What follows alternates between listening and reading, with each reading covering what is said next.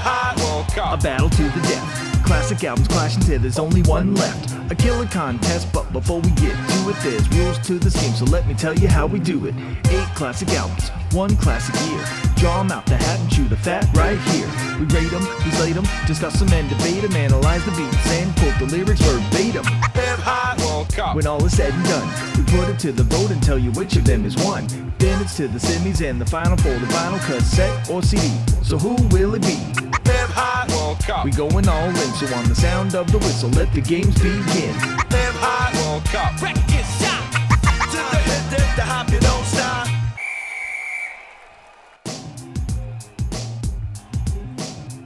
Hello and welcome to Hip Hop World Cup, the podcast that pits golden age hip hop albums against each other in a contest to find the ultimate champion. I'm your host Danny Phillips, and joining me in the Hip Hop World Cup studio are Steve Hitchcock. How are you, Steve? Hi everyone, yeah, good, thanks. And James Larry Luscombe. How are you? Hello, mate. Yeah, very well, thanks. All good, cool. So this week is a little bit different. We're on the road this week. We're positioned on Wembley Way in our special mobile unit that we've had specially constructed. Involves thousands of feet of cabling, huge monitors, and it's just like a pod that we're all in at the moment on the famous walkway just down from the Bobby Moore statue. So really excited about that. It makes no difference to you and the listeners, but it's great for us because we're at the spiritual home of football.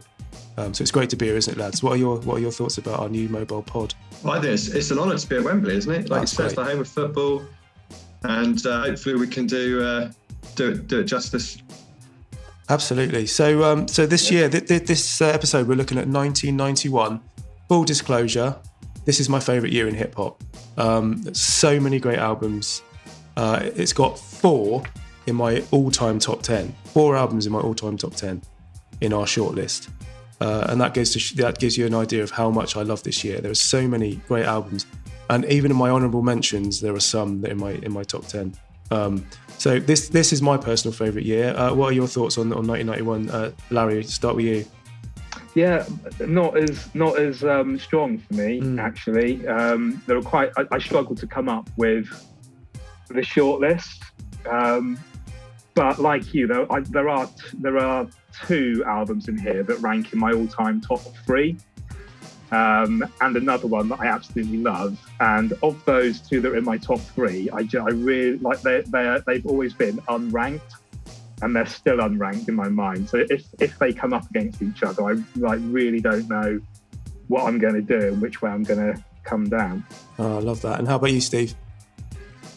Yeah, not one of my favourite years. I think I'm probably going the opposite of you two. There's a couple of albums that I do really like, but not in my probably not in my top 5, maybe some in my top 10. So I'm really interested to find out which ones you rank so highly, actually. It's going to be interesting. Yeah, it is interesting. It's just that, I remember making a compilation of tracks from 1991. I just had so many, I couldn't fit them all on one CD of my favourite tracks, from this year. I just love it so much. I think it was just very much in the formative stages of my hip hop love. I was, used to go out and buy the cassettes and stuff like that, and there just seemed to be so many great albums around at this particular time. I'm surprised you, Larry, when because this is Pete Tong's rap selection days, and there were so many tracks. I mean, there are quite a few singles I can remember from the year, but I don't know. I just kind of think I don't think I really had many of these at the time, apart from NWA, maybe. Right. Yeah. And I can really remember you and I loving the NWA album and listening to it on the way to school and stuff like that. But apart from that, I don't really have. I think I was probably just still into the stuff that I had, Straight Outta Compton and the Public Enemy albums and stuff like that had kind of previously been come out the previous couple of years, and just still stuck on those, maybe. Yeah, still digesting those ones. Yeah, that's fair enough. Well, look, it's going to be an exciting one to find out what some of these albums are. Just a very, very quick recap on the rules. What we've done is we've whittled it down to our favourite 8 albums from 1991, using a technique and a process that I still don't understand. But we've got it down to 8 albums, our favourite 8. And what we're going to do, we're going to draw them out the hat against each other, and they'll play each other in round 1. The winners go through to the semi-finals, and the winners of that obviously go through to the final, and then they play and we find out our ultimate album from this year. So I hope True Score's been working hard this week. Larry, I I hear it was in the news this week. I saw something about it taking over webcams or something. I can't really comment on that. I mean, we've had as you'll recall, sort of the last episode, it worked. It was being worked so hard that it was pumping out sort of black, acrid smoke. I think it's been fixed now. The problem with it is because it's a hybrid system. It's the like the chipset, like the musical processing unit is like a really modern Intel system, but the machine that houses it is like an adapted like British Leyland machine from the early 70s. So yeah, it's quite pretty durable. But I've had to flush the pipes through this week, and but I wondered what that replaced. I wondered what that was sticking out the top of it. So that must be okay. It's one of the gearboxes is gone a bit funny, but it should be okay. Like, yeah, good. Okay, keep off the clutch, and it'll be fine. I think. Nice. And Danny, what happened to your rival system? Did that get shut down, or is that going to make a comeback? There are a few teething problems. I got some letters. I won't lie to you this week. Very strongly worded letters. So I'm going to carry on using it until I'm like a court tells me I can't use it. But until then, I'm going to keep using the real rank system because it's all I've got. Okay. So let's see how it gets on this week. But anyway, so before we get on to telling you what the lineup is, just a quick surprise for you guys. I've got a special guest lined up at the end of the show, just after the final, to talk about the winner, like we did last time. This time it's a genuine England legend. I'm not going to say any more than that. A genuine England football legend will be joining us on the line live to give us his thoughts on the winner. So stay tuned. Is he on a reliable telephone? I believe so. We've done some tests, and I believe it's reliable this week. So let's see how we get on. But I still hope it's Darren Anderton. Well, I'm not going to say, but just please stay tuned for that. It's going to be absolutely dynamite. So, okay, so the 8 albums we've got going through to the Hip Hop World Cup finals are A Tribe Called Quest, Low End Theory, Black Sheep's A Wolf in Sheep's Clothing, De La Soul is Dead, Del the Funky Homo Sapiens, I Wish My Brother George Was Here, Ice Cube, Death Certificate, Ice-T's OG Original Gangster, KMD's Mr. Hood, and F of 4 Zaggin by NWA. So that's a very strong lineup of 8 there. Quick thoughts before we go into the round one? Yes, it's a strong lineup, isn't it? I know I don't think this is a classic year, but that's a really strong lineup. I think I'm going to struggle to choose between some of those albums. Absolutely. And Larry, what are your thoughts quickly on the lineup? There are definitely some that I'm going to really struggle with, but I can't lie, there are also some in there that just I don't connect with at all. So that they will be easy rounds for me. Yeah. Foregone conclusions. Hip Hop World Cup, round 1. Hip Hop World Cup, round 1. Hip Hop World Cup, round 1. Hip Hop World Cup, round 1.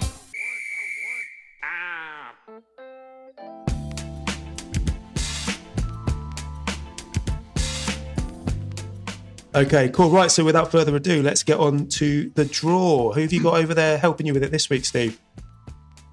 Well, you're in for a big surprise, actually. So, I don't want the listeners to think that we don't kind of spare any expense for this Hip Hop World Cup, especially in your favourite year, Danny. So what I've been doing, I've been trying to think of a legal way to get Tupac into this World Cup, because there's no way he's going to get into it otherwise. So I looked on eBay, and it last made an appearance at Coachella 2012. It's a hologram machine, and it's been loaded with a hologram of Tupac. Now, it's not working brilliantly. It doesn't speak, which is, coincidence. And it just keeps on throwing up gang signs, West Side gang signs. So, and also, but being comprised of light, probably can't actually interact with the balls.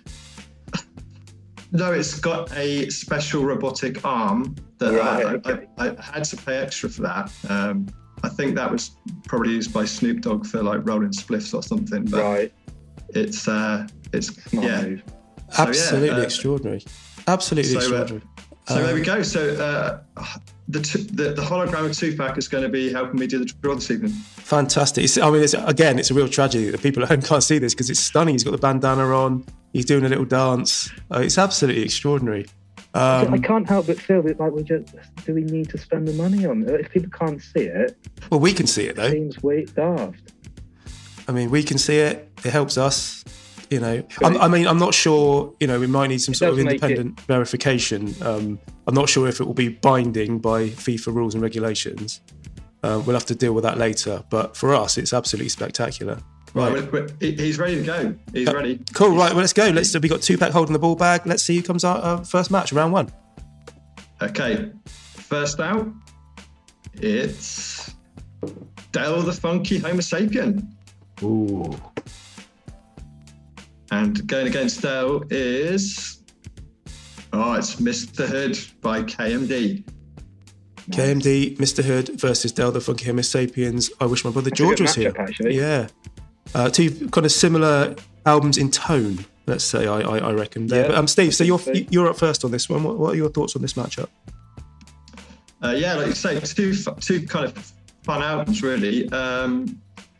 Both debut albums. So let's start with Dale. Dale, I think Dale is a great rapper. I really like Dale. And this album, it's like when I first listened to this album, it didn't really kind of catch me. I wasn't like really massively into it. I think I prefer his other stuff. I love like Deltron 3030 and No Need for Alarm. I think those are fantastic albums. But going back and listen to this album, it is really good. It is so funky. So it's like quite a stylish, funky album, and I think it's aged really well.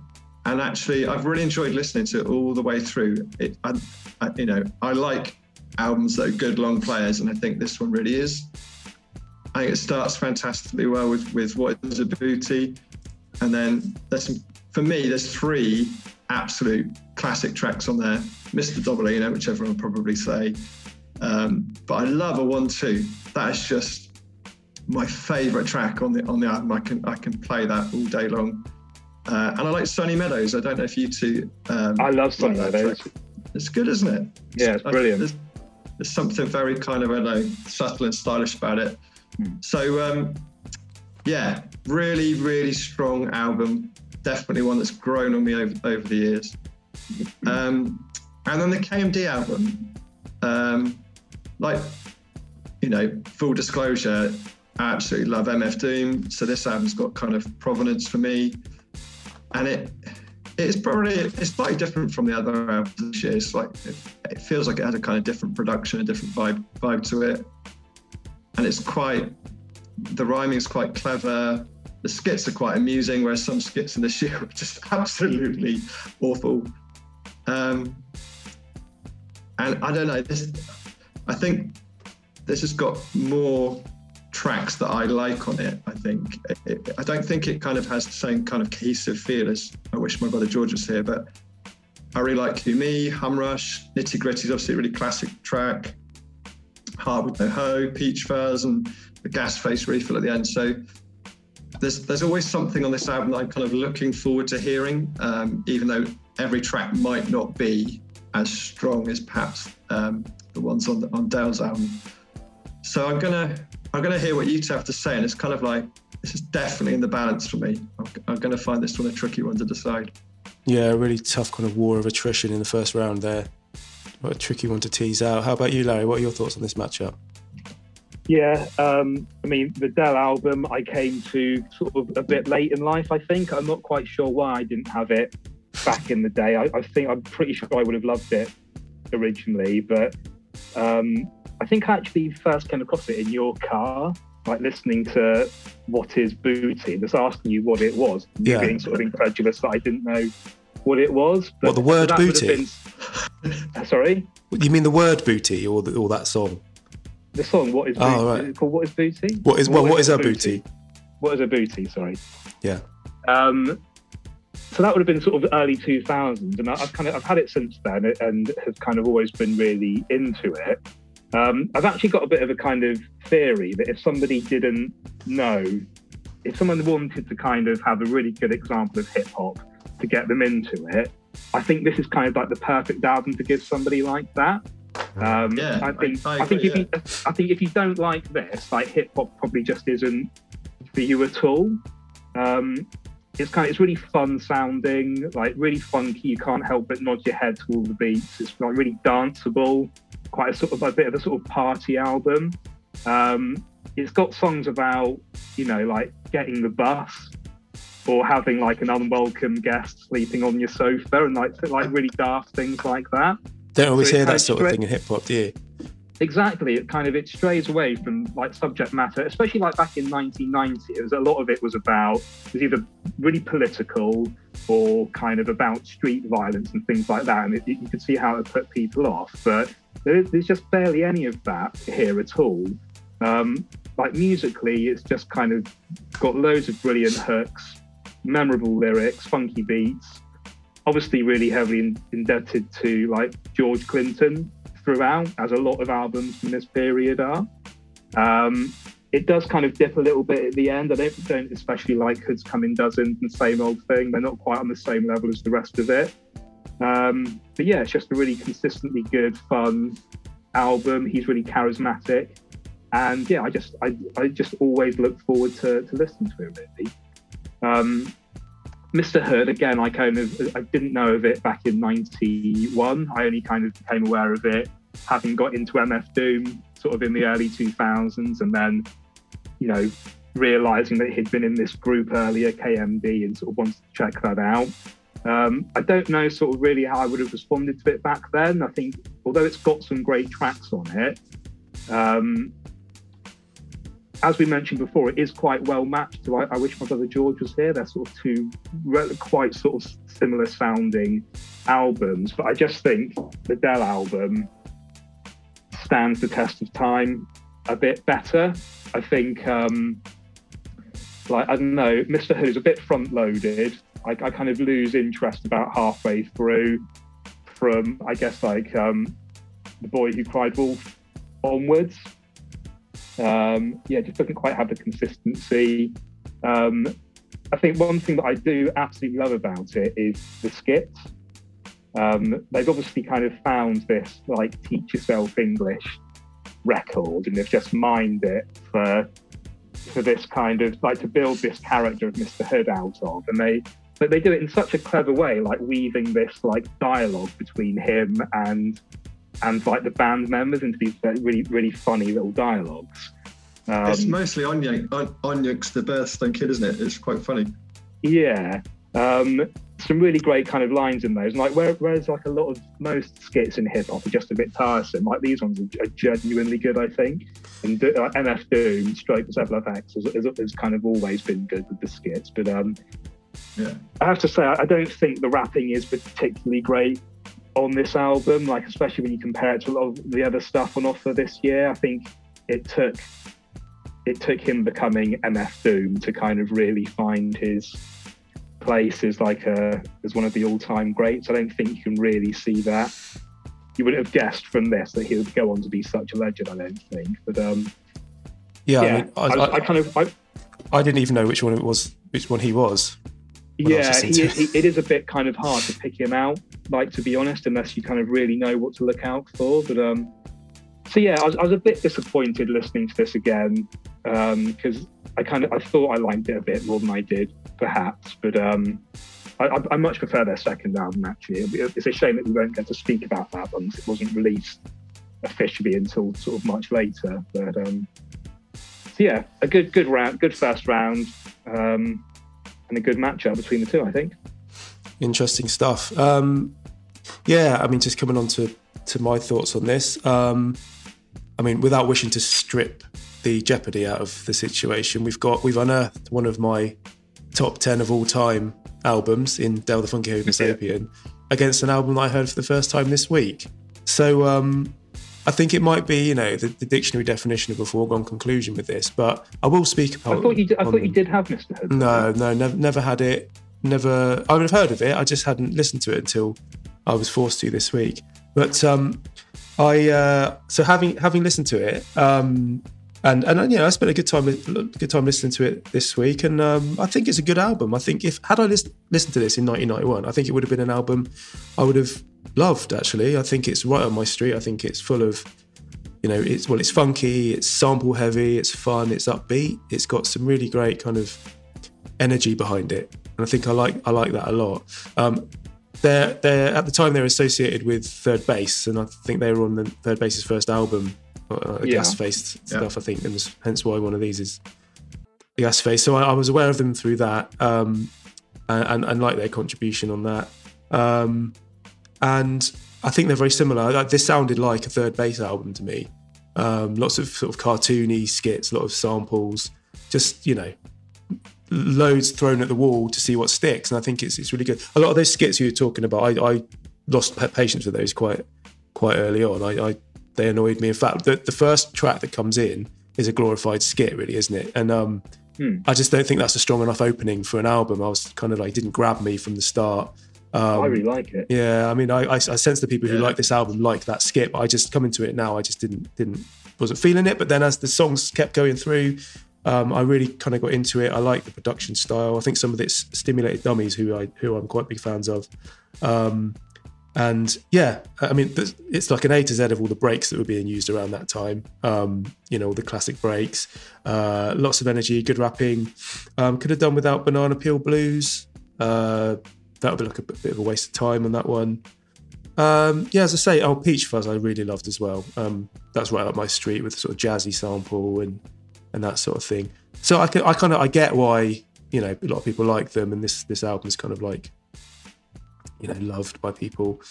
But again, it's, you know, it's got the disadvantage of me not having listened to it before. Whereas on the flip side, yeah, I mean, Del the Funky Homo Sapiens album, it's a stone cold top tenner for me. I absolutely love this album. It's so strong from start to finish, and every track, even the weaker tracks, like you say, Larry, Same Old Thing is probably the weakest track. Still love it. It's just hit after hit after hit. And the production on it, it's kind of got that Boogeymen, DJ Pooh, Sir Jinx style, Ice Cube style, where the samples are really crunchy, but they're really funky. Lots of P-Funk influence on this. Not quite as much as I mean, Dr. Bombay's obviously influenced in What Is a Booty, but a lot of them are, you know, there's not as much P-Funk in this as I sort of remember. But Del's lyricism on this is phenomenal. I mean, the Wacky World of Rapid Transit with the bus, his flow on that is incredible. Just, it's the lyrical dexterity he displays on that. Just talking about catching the bus, you know, yeah. and it's testament to this album that so many of the tracks, I know bits of it, I can quote bits of it, I remember them, and I often think of them, like the lyrics and stuff like that. It's such a memorable, strong album. So yeah, I think this is a pretty easy one for me in terms of the matchup.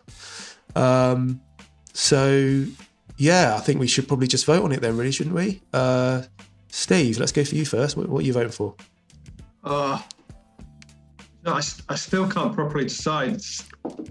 So my head says Del's album is the best one. And Larry, I really like what you said about, you know, if you were new to hip hop, this would be a really good album, because I think when I first listened to it, I was into like harder stuff, and so I didn't appreciate it as much. Whereas now, I probably don't listen to exactly that what I was stuff as thinking, much. actually.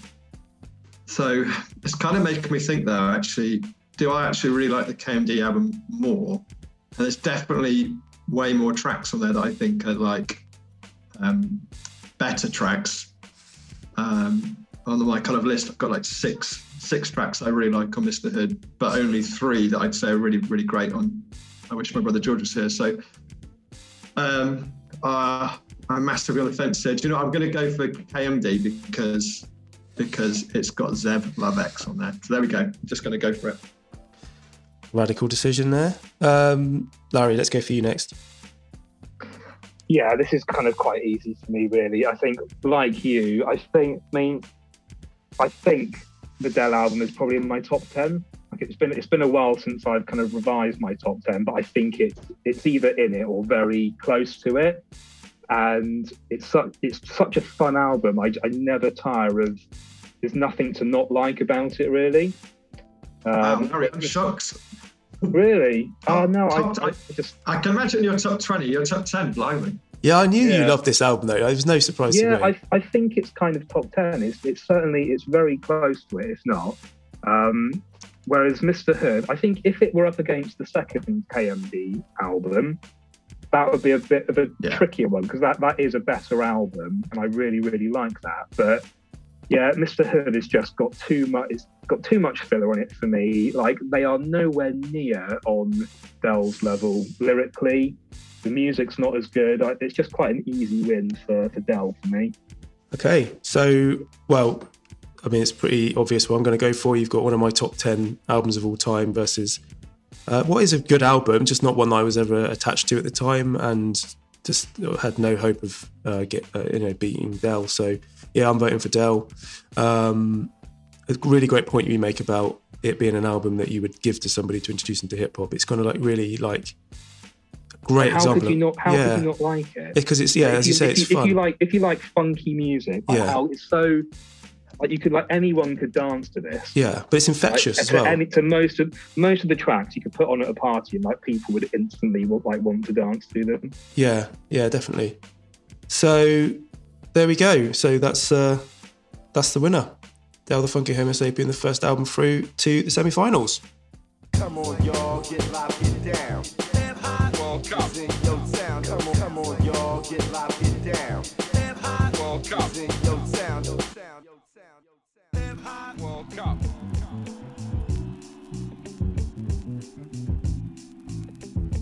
Right, so let's go back over to the virtual studio with Steve and his holographic 2-pack, who's holding the bag open.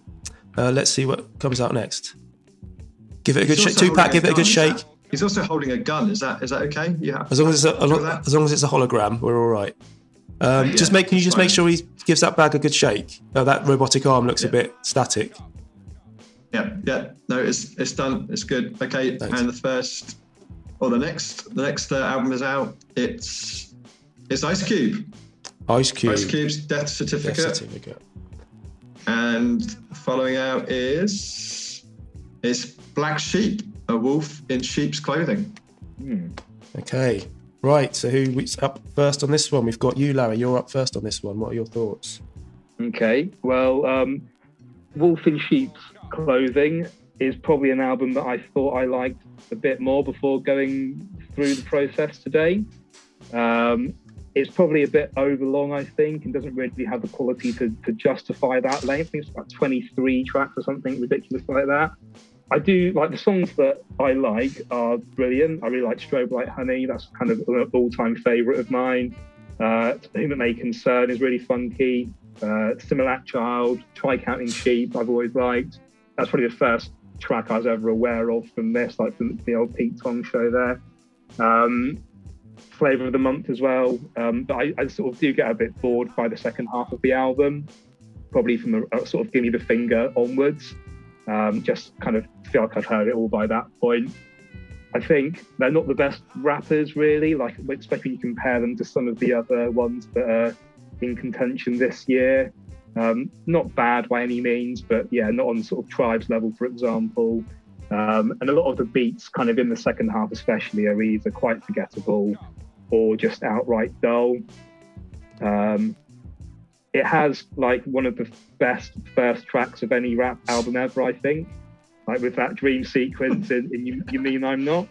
I really love just like it's such a good pastiche of like a Public Enemy, like a Bomb Squad production or something like that.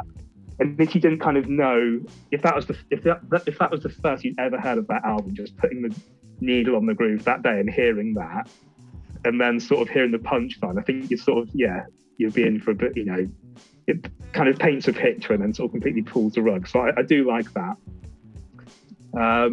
Moving on to sort of Death Certificate, this is like an all-time favourite of mine. It's in my top 3. Not quite sure where it sort of sits in that top 3. So yeah, I think this album it's a perfect match of beats and raps. It all kind of hangs together really, really well. But that being said, I have kind of found it quite tricky to sort of describe this album and why I like it. I think like the beats are some of my favorite, the music is some of my favorite kind of music of all time, but I can't really say why in the way that I can for like Apple to Wagon or Low End Theory. I think it just sort of comes down to the sample selection being so good. I think like weirdly, like the actual drum programming is quite sort of unremarkable. in a weird way on this. Like, I never thought I would have said this about this album, but they sort of work well in service of the samples, but I don't know, it kind of feels like you could swap them out for other drums and it wouldn't make much of a difference, which, like, you really couldn't say that for, like, Low End Theory, for example. Thinking about why I like the album, I think lyrically, what's good about it is that every song is thematically really different. Like, he doesn't go on about the same, like, things all the time. Yeah. You've got, like, you know, My Summer Vacation is a really good story. You've got Look Who's Burning, which is obviously quite an amusing look at sort of, you know, sexual health and, you know, condoms and stuff like that. So yeah, I think, you know, My Summer Vacation is a really good story. Look Who's Burning has a kind of specific message in there. Bird in the Hand is a really kind of vivid account of, you know, what it's like to come from somewhere like Compton and how you can struggle to kind of get out of that situation without turning to crime. Alive on Arrival is kind of all about racial inequality in sort of healthcare and the judicial system. So there's just so many kind of interesting, like, engaging themes in it, and it sort of really holds your interest because of that. I think he's not just sort of repeating himself throughout the whole thing. And yeah, I noticed that more and more the more I kind of listened and thought about it. Really, it hadn't sort of particularly occurred to me before, but I think that's what makes it such a consistently good album.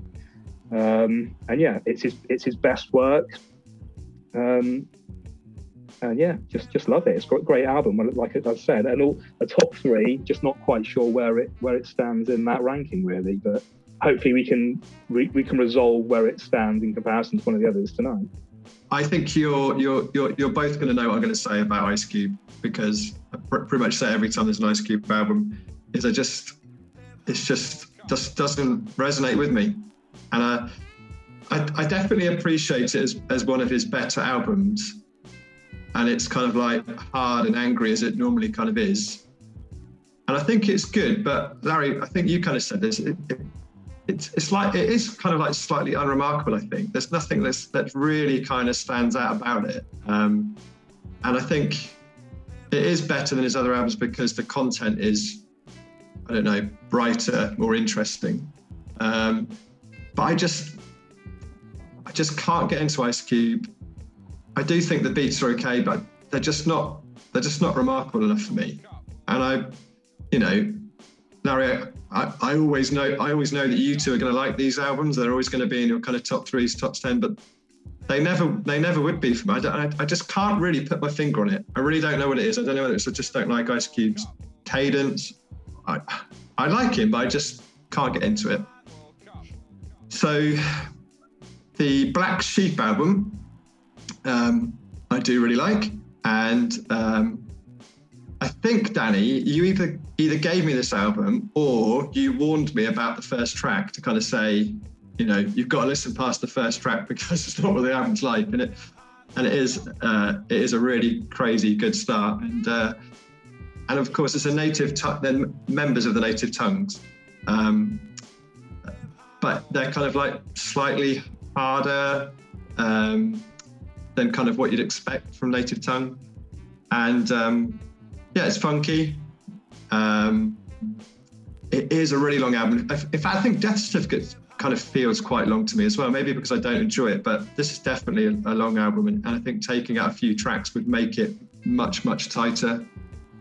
They love the ladies. That's one of the interesting but maybe irritating things, as they kind of keep coming back to their own kind of like prowess in the boxer short department. But there are lots of good tracks in there, and one of them I think is one of my favourite ever tracks. And I really like, I think I said in a previous podcast about how much I like Shook Ones Part 2, because it really gets you in that kind of hip-hop state of mind. Well, I like The Choice Is Yours Revisited. I think I just love putting that on and just listening to it over and over again. Simonac Child I really like.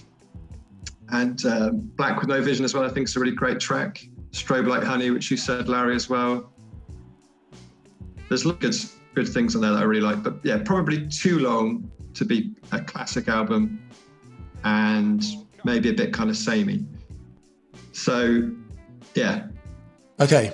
So I'm going to start with Black Sheep. Now, this is not in my top 10. This is not one of my top 10 albums of all time, but I do like it a lot.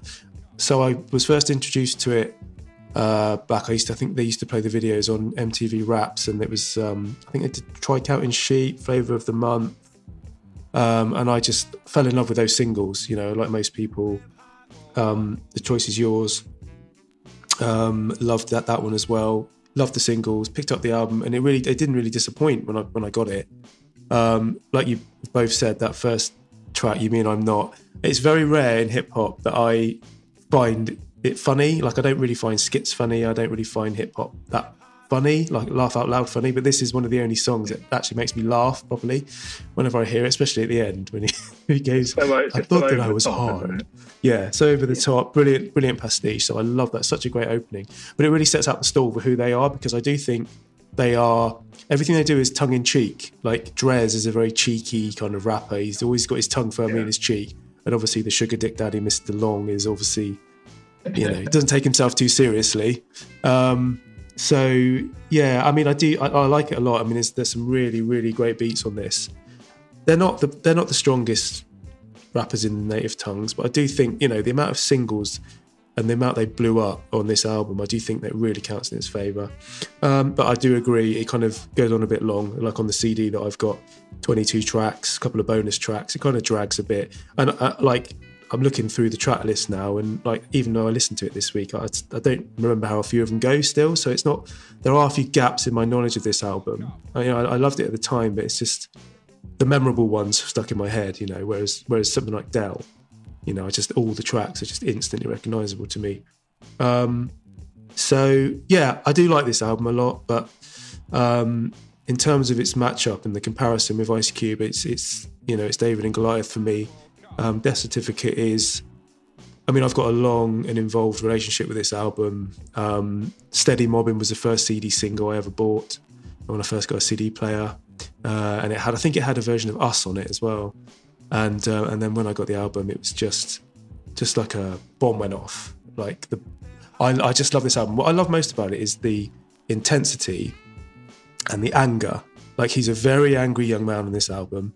He got a lot of it out of his system on America's Most, but this one he's always angry. He's always angry, but this one he just seemed to step up, and he's angry at everybody. He's angry at Koreans. He's angry at black people themselves. He's angry at people who get STIs.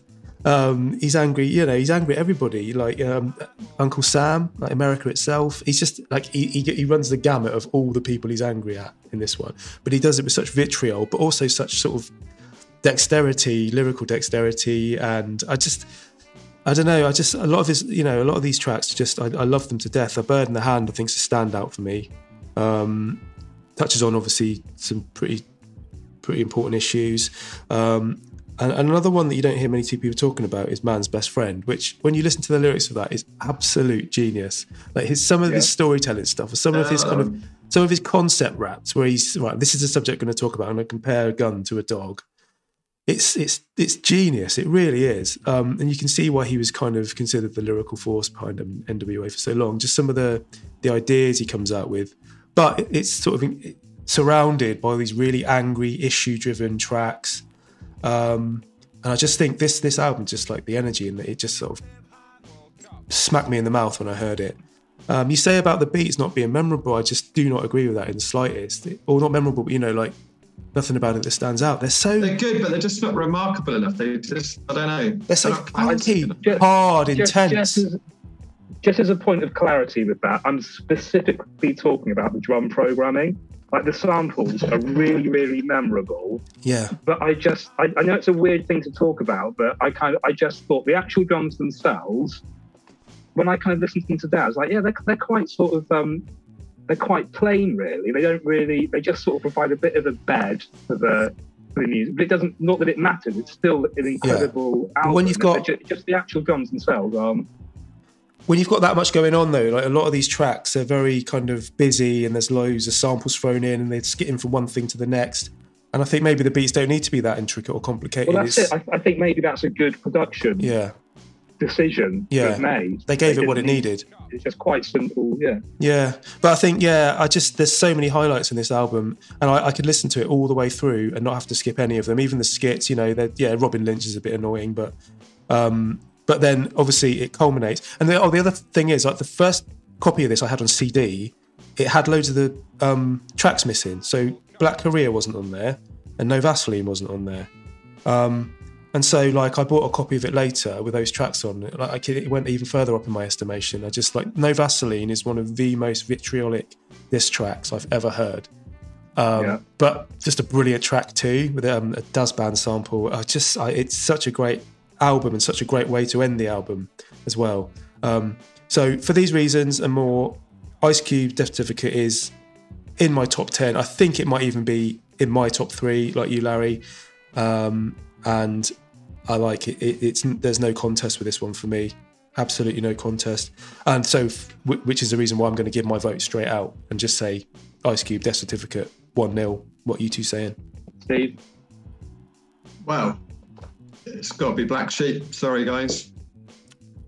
And you, Larry, you've got the casting vote? Yeah, I think, I've given the game away already by saying it's top 3. I think actually, Danny, our top 3 are the same. I think they are. We probably don't know what order they're in, but we can kind of, that will become clear as we go on. But Death Certificate all day long for me. It's incredible. Absolutely right. Well, that's a 2-1 victory for Death Certificate then, and that's the second album through to the semi-finals.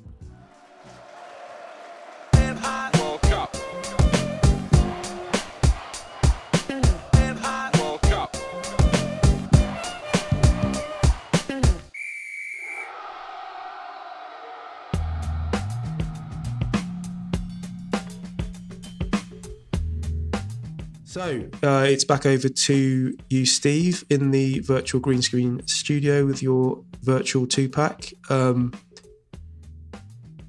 Let's see what's next out of the bag. Okay. He's asked me to ask you, Dan, if you liked his diss track, Hit 'Em Up. Does he have the capability of actually understanding my response? I can type it in using binary. Oh, okay. Yeah. The answer is yes. I think he went a bit over the top with it. I think he got a bit too excited on it. But yeah, it is one of the all-time classic. I mean, musically, it's not very good. Just a replay, don't look any further beat. But yeah, essentially, it's a good diss track. Yeah, you can just. So, do you want to type that in? I agree. He's throwing you a gang sign, so I think that means he's happy. Okay, cool. That's good. All right. Right. And he's drawn the next album out of the hat. It's the Low End Theory, Tribe Called Quest. Oh dear. Okay. One of the big What's guns. it facing? And out of the hat, it's NWA. Oh my goodness. This is exactly the match I did not want to see in round 1. This should be the final, shouldn't it? This should be the final. Well, let's not give the game away, but this was a potential final. Oh. You'd expect him in the semis, wouldn't you, at the very least? You certainly would. Right, okay, this is going to be really tricky. What's happened here is you've drawn 2 of my favourite albums of all time. They're 2... Yeah, I think they're 2 top 5 albums for me. And in NWA, you have actually my favourite hip-hop album of all time.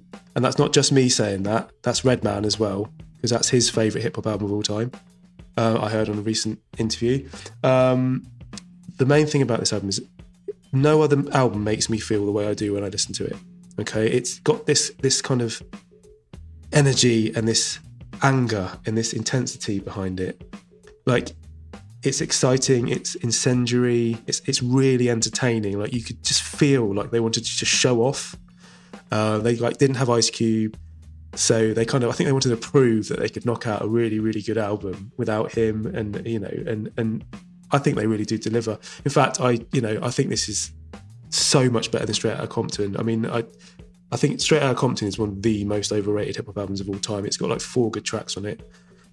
Whereas this one, it was just an explosion, an absolute explosion. I mean, you had all the controversy surrounding it. And don't get me wrong, it's a problematic album. It's certainly not one of the most lyrically complex albums that's ever been made. But there's just something about it. When you're listening to it, it just has this effect on me. It's like you can hear everything they're trying to do. It's angry. It's really like impactful. So the reasons why I like it so much, Dre's production, obviously, you know, the bottom line, this is such a quality production from Dre. It's hard, it's soulful, it's funky, it's a lot of replay, George Clinton, Parliament, Funkadelic samples. It's so good.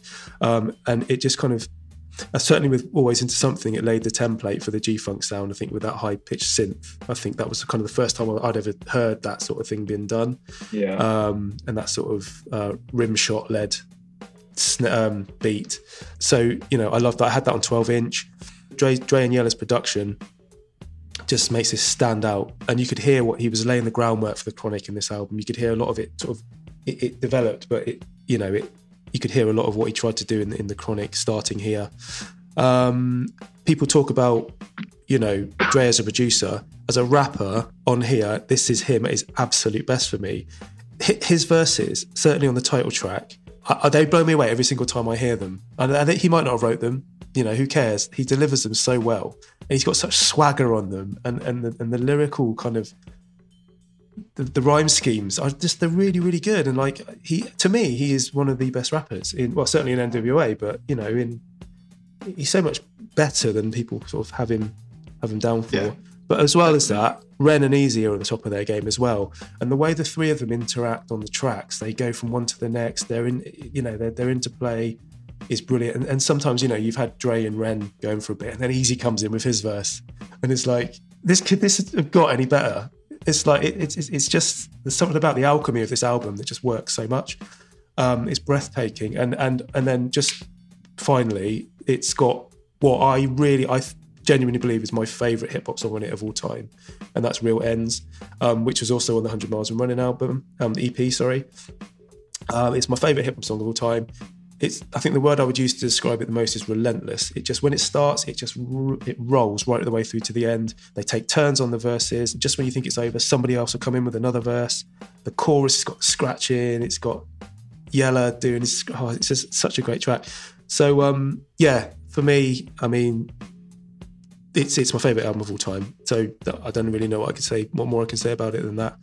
Danny, I think you just absolutely nailed it. I think I could just hear the Wembley crowds are just applauding your analysis there. That was they're on their feet. I can see them. They are on their feet. That was spot on. Yeah, which makes it all the more hard for me to have to compare it with another one of my top 10 albums, The Low End Theory, which, you know, had it been against anybody else, I think it would have just sailed through, because it's just a phenomenal album. I think it's as close to a perfect album as you can get. I think, like on NWA, even though it's my favourite album, I do recognise that there's some stuff on it is absolute rubbish, and I would not have put on it in a million years. Like I'd Rather F You, Automobile. I think they really spoil the album. Yes, F a bit funny, but whereas Low End is start to finish an absolute stone cold classic.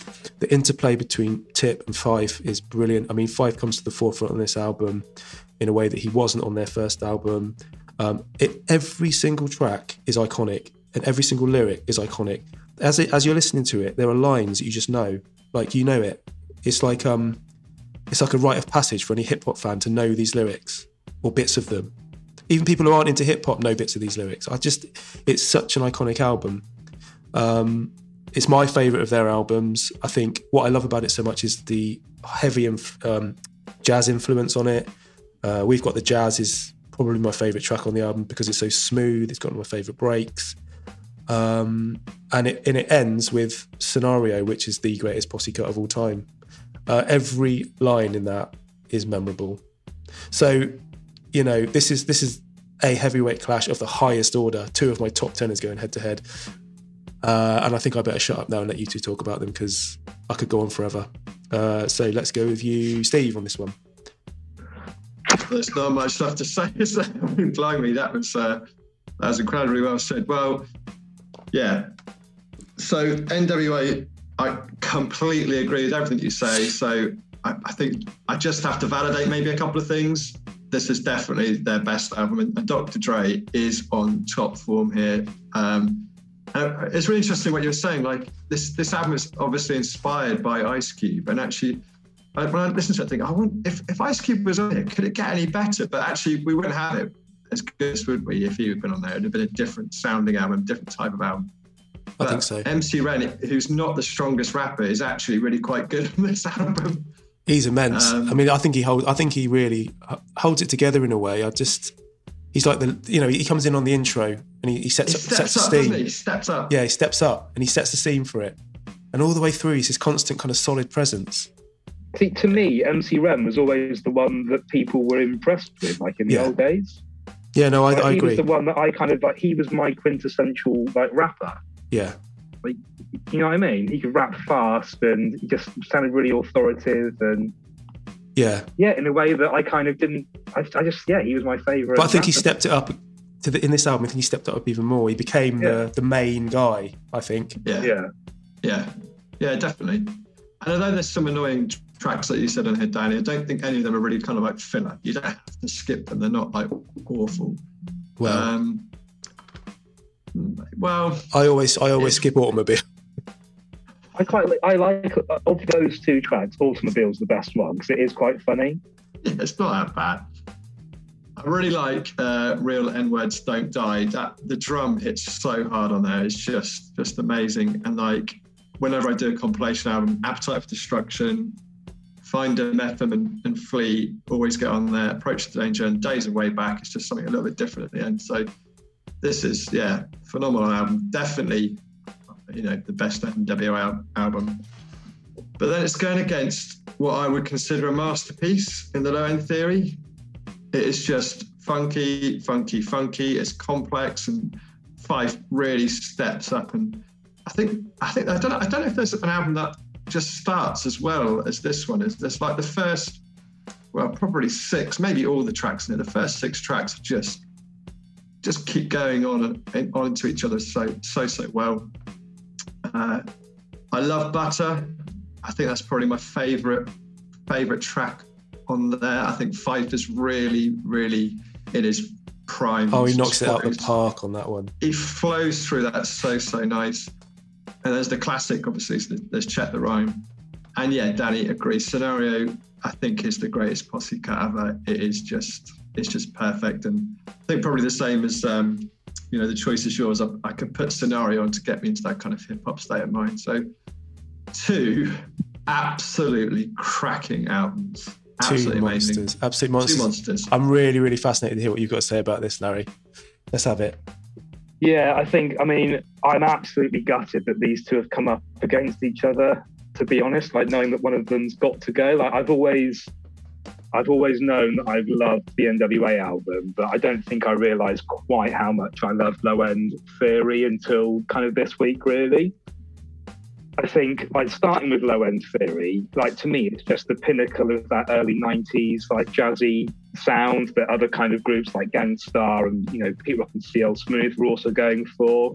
Like, this one just does it in such a kind of polished, classy way, which is just sort of head and shoulders above the competition, really. It's like a really cohesive, slick sound. You've got so many, like, infectious, catchy bass lines on there. You've got the silky smooth, like, jazzy loops. And like the drums in particular are just so distinctive on this album. Like the snares are really kind of crisp and snappy, and the hi-hats are really there's a clarity in the hi-hats and they drive the kind of songs through. Yeah, they just always sound so meant to be, don't they? They sound so totally intrinsically... Like when I kind of mentioned about like on Death Certificate, the drums being a bit inconsequential, like the drums are front and center on this and you could not replace them.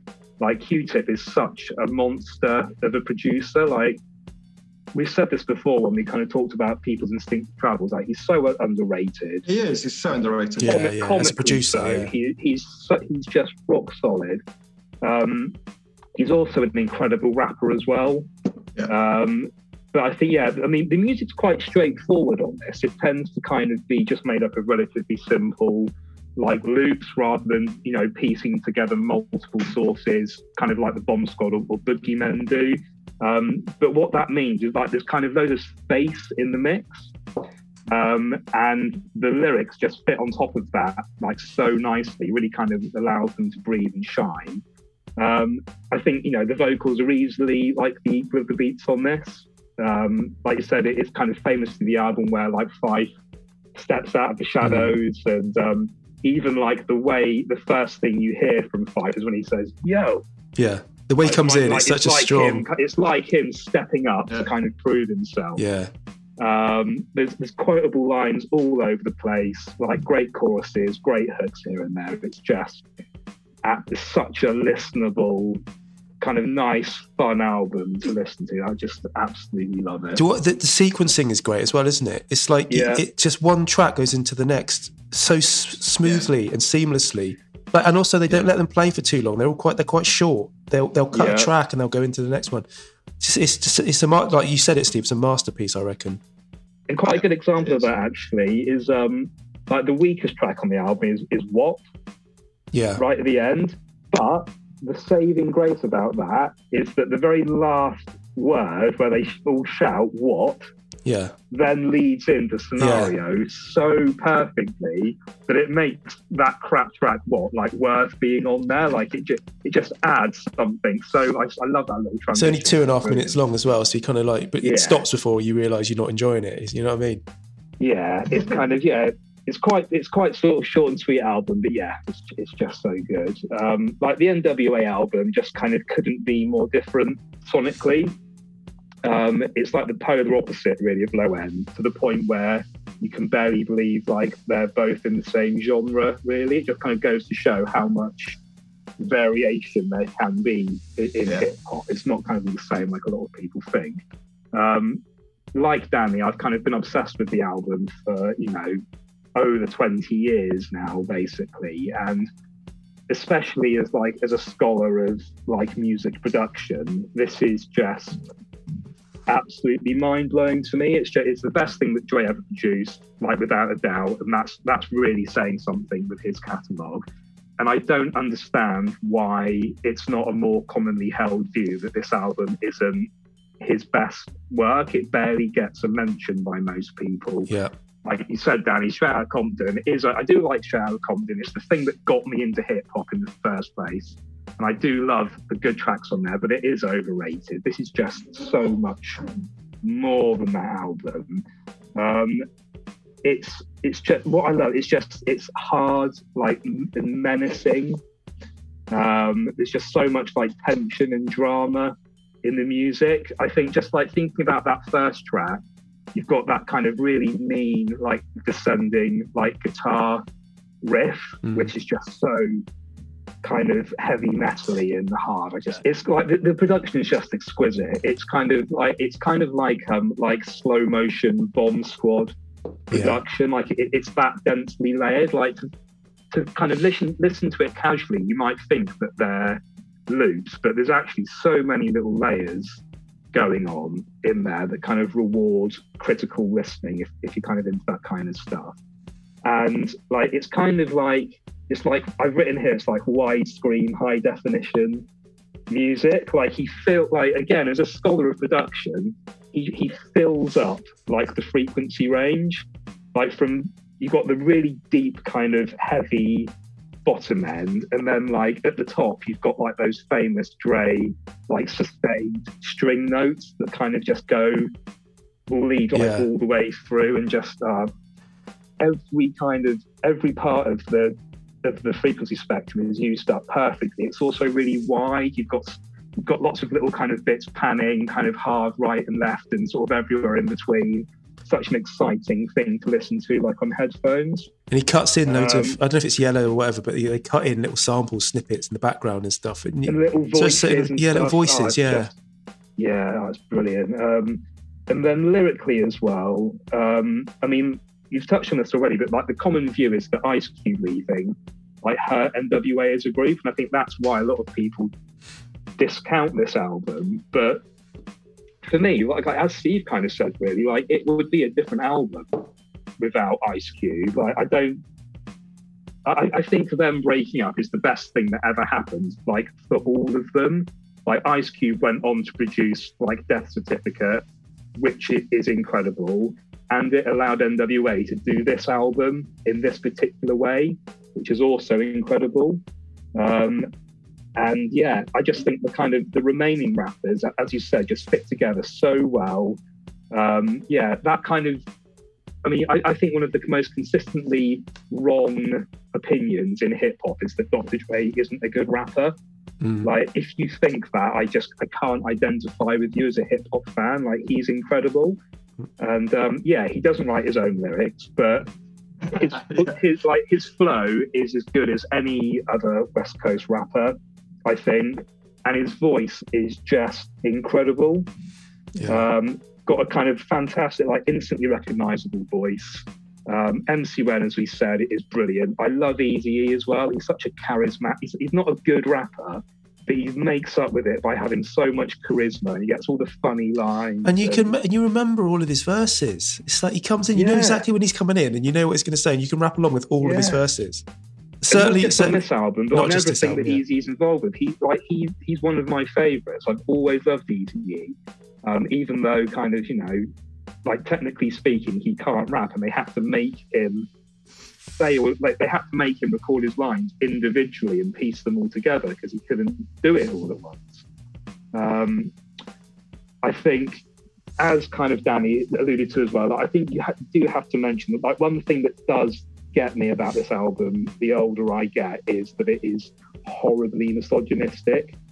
And even though kind of, you know, like, casual sexism was just always rife in hip hop, especially back in these days, there's some genuinely kind of nasty stuff in this when you really think about it. Yeah, they went overboard, didn't they? I think with the misogyny. Especially knowing that Dre has, like, a history of violence against women. Like, it's like they actually mean what they're saying rather than saying. I always kind of, when I was younger, passed it off as being a bit sort of funny. And some of it kind of, although the subject matter is horrible, like, they kind of do make some humour out of it. But actually, it makes me wince a bit to listen to it now. And I haven't actually listened to this in quite a while because of it. I just can't really. It can be a tough listen. Yeah, bits, really. I agree with you. It's one of those. I listen to it, and it's a while before I listen to it again because I need to have that that space. I would pay so much money for an instrumental version of this album. Not just because of that. I can kind of handle it and just take it for what it is, as a kind of product of its time, and separating the artist from the art and all of that. But I would love an instrumental copy just to really kind of study the music here, because it's just incredible. I think it's up there with, we mentioned, like, last time, DJ Quick being such a good musical album. This one isn't as musical in the same way as Quick is, but the production detail is on that same level. It's the only thing that kind of matches it, really. Absolutely mind-blowing. Yeah, mind-blowing. And it just blows my mind also how criminally underrated it is. I just don't understand why. It's always like frowned upon. It's looked down upon because of the controversy, because of the dodgy lyrics and the problematic stuff they talk about, yes. But people, like, don't... They let that cloud their vision on it, but then they don't see the amazing sort of lyrics and the rapping and the production because of the controversy that surrounded it at the time. And I think that's a real tragedy. But yeah, like I say, like, we are obsessed by this album, and I don't know. I think to me, it's got a kind of a mythic quality about it. I don't know if you kind of agree with that. It's kind of not just the album itself, but the story surrounding it as a kind of a mythic quality, helped along by the cover, definitely. The cover as well, which we need to mention. But the cover is just one of my favourite hip hop covers of all time. Everything about this album is just phenomenal. Anyway, I think we better move on and vote on this one, boys. So let's come back to you. I will say, just before we move on very quickly, it's a shame that this one didn't come up against Death Certificate in one way, because I once had a Facebook conversation with J-Zone, and I asked him about his opinion on this album. He said he loved it, but he says he prefers Death Certificate, so he could have had the casting vote if it were needed. We should try and get him on. Try and get him on the show. Yeah. Cool. Right. Okay. So I think I'm up first to vote on this one, and it's a really, really hard choice, and I wish it wasn't between these two albums, but I think, I need to stay true to my real rank system, which has NWA's Ethel Zaggin right at the top. So yeah, that gets my vote, NWA. Steve, what are you voting for? I still really don't know which way I'm going to go here. You know, what you two were just kind of discussing about, you know, this album came out at a time when NWA were the most controversial group, you know, ever. And they probably still are the most controversial group ever. Most dangerous, definitely, yeah. And so, yeah, it does have a context to those, like, the aggressive, sweary, disagreeable the content of the album.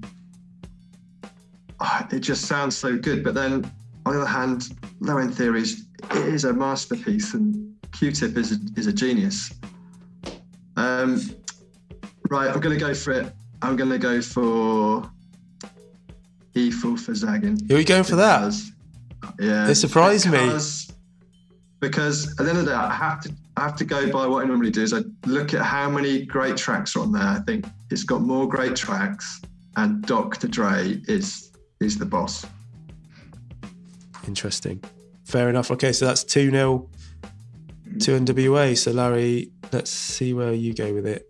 It's kind of academic, really, but I'm really surprised at how hard this is for me to I'll just say I am voting for Ethel Zaggin because it is still in my top 3 of all time, and production wise it is the best album ever. And just as a kind of scholar of production, I could, if I had to choose between these 2 albums to never listen to, only have access to one of them again, it would be NWA, just to kind of drink in that and absorb that kind of production masterclass. But it absolutely guts me to kind of have to kick out Low End Theory, because it's actually, if I had to pick an album to listen to right now or next week, it'd probably be Low End Theory. Yeah. Like NWA, like you said, Danny, it's a very absorbing listen, but it can be quite a hard one as well. Yeah, it's exhausting. You can't come back to it like regularly. No. Whereas with Low End, you can throw that on any old time and have a really nice time listening. But when you do go back to NWA for that first time, the first time you put it back on after not having heard it for a while, every single time, it makes the hairs stand up on the back of my neck. It's just unbelievable. Yeah. Well, if you'd have said to me that Low End Theory was going out in the first round 3-0, I wouldn't have believed you. Absolute but madness, it came up against like one that we've got this attachment to. Anyway, there you go. Yeah. That's the World Cup. That's the World Cup for you. So so that's your third team through to the semi-finals. NWA's second album. World Cup. World Cup.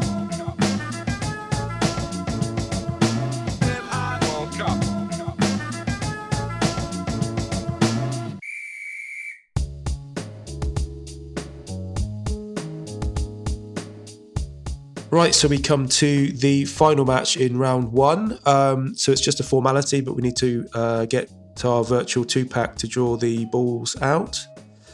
So what have we got left, Steve? Over to you. Right, so out of the hat, it's OG, Original Gangster, Ice-T, versus De La Soul. Another East v West. East versus That's a West. clean sweep. Unbelievable. Okay. What are the chances? Well, is it 1 in 8? Okay, that's probably not right either. But so Steve, you're up first on this one. Let's have your thoughts. Yeah, so I think probably of all the albums in this World Cup, these are the 2 albums that I am definitely less familiar with, and I just kind of.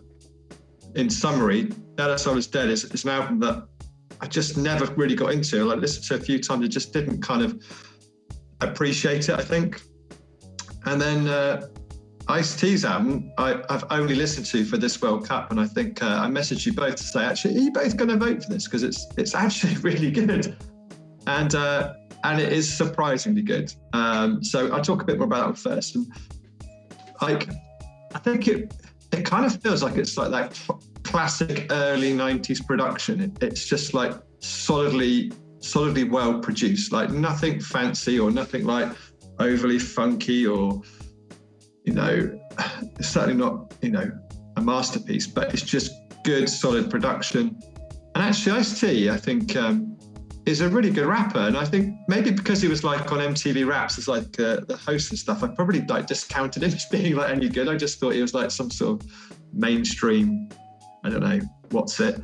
But this is like his 4th album. And although it's like quite a long album, I always say I like an album that kind of plays well as a long player. And I love listening to this all the way through. And although Low End Theory is great, Larry, you said you'd like this that next week. I think this would be the album that I would listen to next week because it's really kind of like caught my attention. So many great tracks on it, like My Contract, My Nova Matter, OG, Midnight, even though it's like a little bit kind of rockier as a track, it's really good. And I really, really, really like Pulse of the Rhyme. Yeah. I think he raps so hard on that. It really comes off really, really well. That's definitely been like I'm really pleased I found that track. And a great little sample on it as well. This World Cup. So yeah. I love it. Yeah. I do love it. So I think that's a really good album. And then the De La Soul is Dead album. I really like Principle, and I think it is a good album, but I try to like think why this doesn't kind of like, I don't know, resonate with me a bit more. And it obviously sounds completely different from 3 Feet High and Rising, and it definitely grows on me. And they were obviously looking for a different sound, but I kind of think they should just stuck with that 3 Feet sound. It's just hard work. And I like albums that make you listen over and over again to try and get into them, and then you kind of grow to appreciate them. But it just doesn't, there's just like the skits and those kind of like, I don't know, they're part skit, part song. They just don't work for me. I think they should just stick to what they do best. And the tracks that I do like, but I don't love them. And I think there's probably only a couple of tracks on there that are kind of okay. Like a roller skating jam on Saturdays. I think that's just because it's feel good, isn't it? It's funky, feel good. And I like the Fanatic of the B Word. That's got Black Sheep on, which maybe why I like it. So I think a good but underwhelming album. Okay, yep. That's some valid points there, Steve. Larry, what are your thoughts on this one? Yeah, I mean, this is going to be an uncharacteristically brief round for me, I think. To be honest, I'll start with Ice-T. I've never been a huge fan of him. Outside of some standout tracks, very few of which are on this album. I definitely like The Iceberg a lot more. That's my album of his that I like. This is kind of not really relevant, to be honest, but it's just my personal opinion. I always kind of associate him with like people we knew at school who only liked rap music when it was trendy to be into rap music.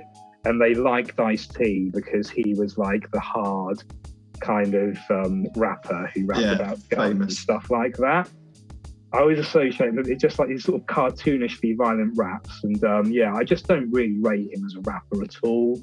You've got quite a good voice, but don't like his style. Got a weird, he doesn't project very well. He kind of almost just talks the lyrics or sort of murmurs them out, really. Apart from on some, not every track, but I think like the title track here has a pretty memorable beat. But I mainly know that piece of music because it was used for the radio version of Fist of Fun, the Lee and Herring show. I don't know if you were kind of aware of that, but that's where I knew that from. So just not an album I kind of have any desire to listen to again, really. I don't have any. I sort of have a memory of it coming out and listening to it with you, Danny. I think I just never had it. Don't really like it. Yeah. Moving on to De La Soul is Dead. Again, never been the biggest fan of them particularly, and if anything, I kind of prefer their later stuff like Stakes is High, The Grind Day, and some of the artificial intelligence stuff. I didn't have this album at the time. I don't have it in my collection now. Don't have any attachment to it whatsoever.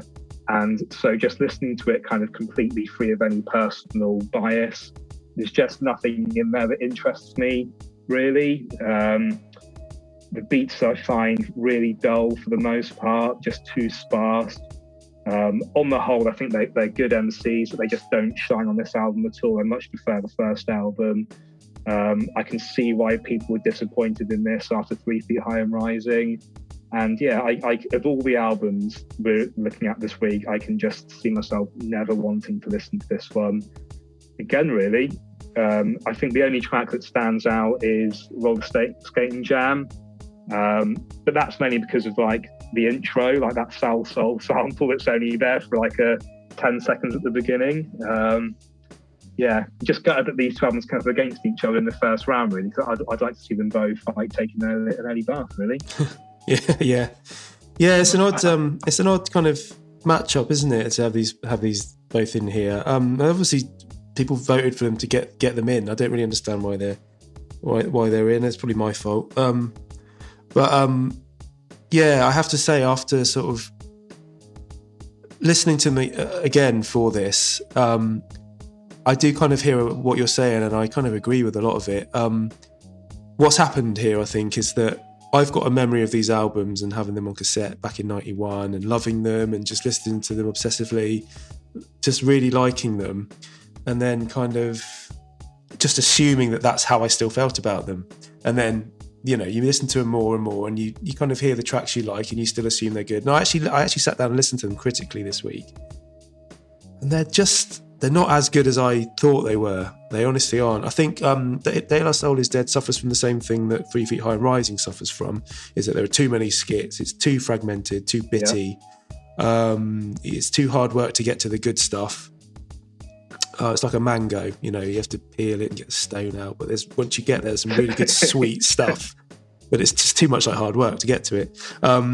So, yeah, I totally agree with you. I was like, they kept coming up with skits, like what's the one where they do the house song, Kicked Out of the House? It's like, yeah, all right, funny, all that sort of stuff, but it doesn't help the flow of the album. It just keeps stopping. But on the flip side, the strong songs on here really do kind of lift it, and I think that's what's made it stick in my head for all this time as an album that I love. For instance, yeah, Saturdays is the classic track on here.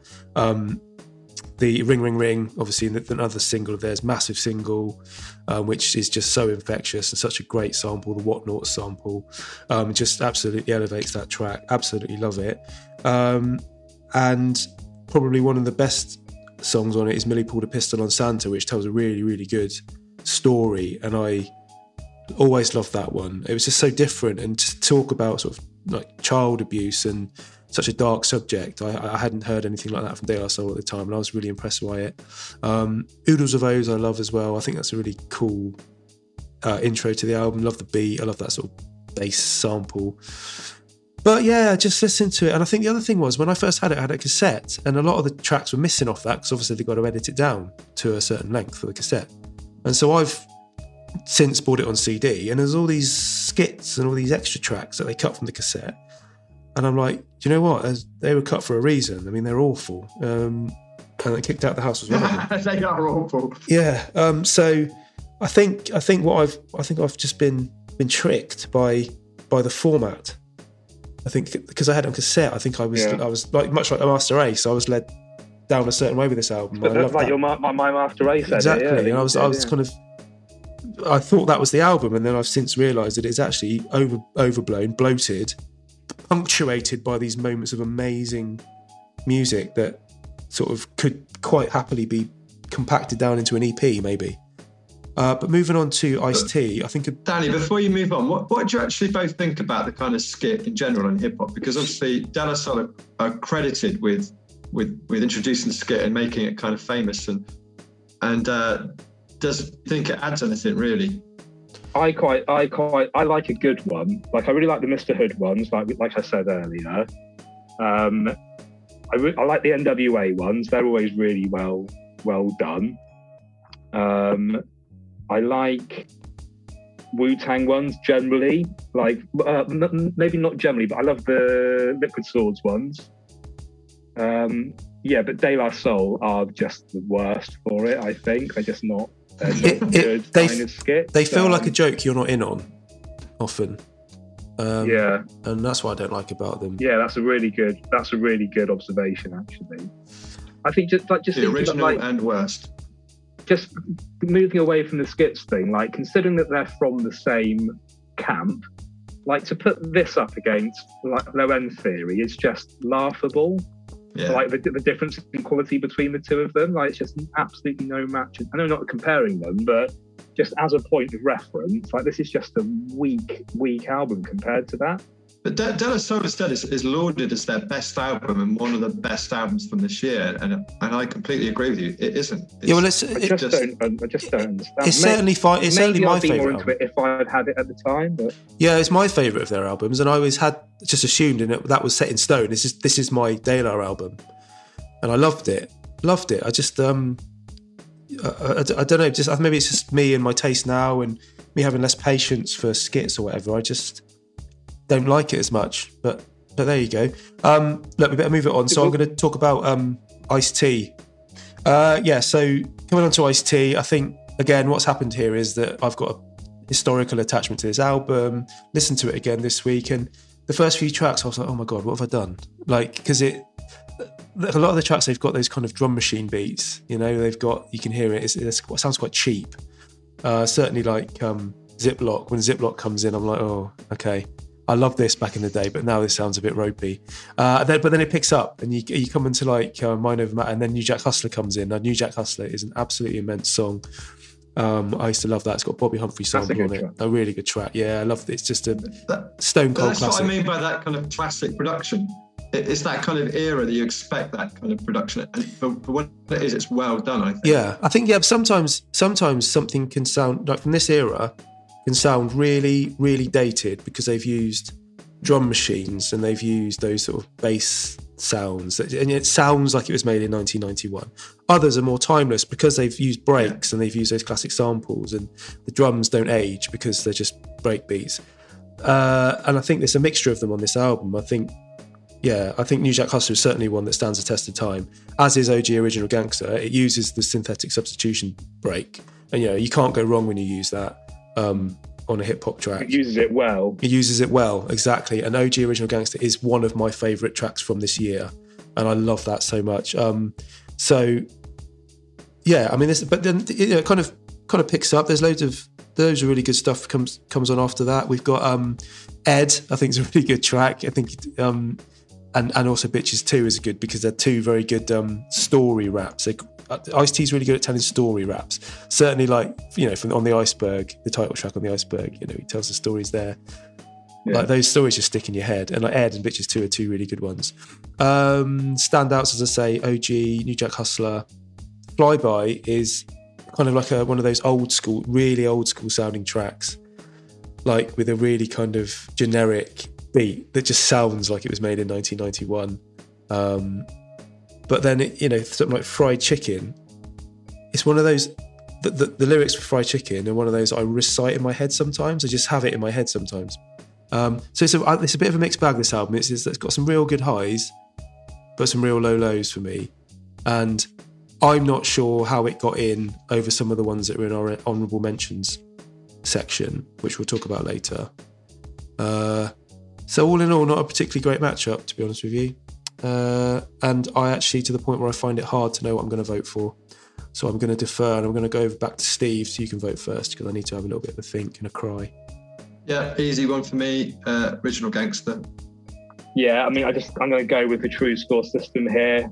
Both of them rank, less than 3 on the scale, but the one that comes out on top is Ice-T. De La Soul is the lowest ranked album of the week. Okay.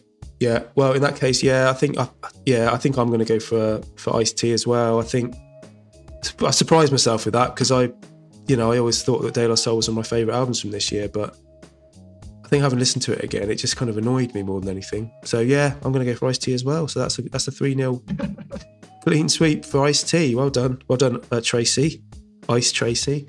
Tracy Marrow. Ice Tracy Marrow. Ice So, Tracy. yeah. So there we go. That's our semi-final lineup complete. We've got Ice-T's OG Original Gangster, unbelievably.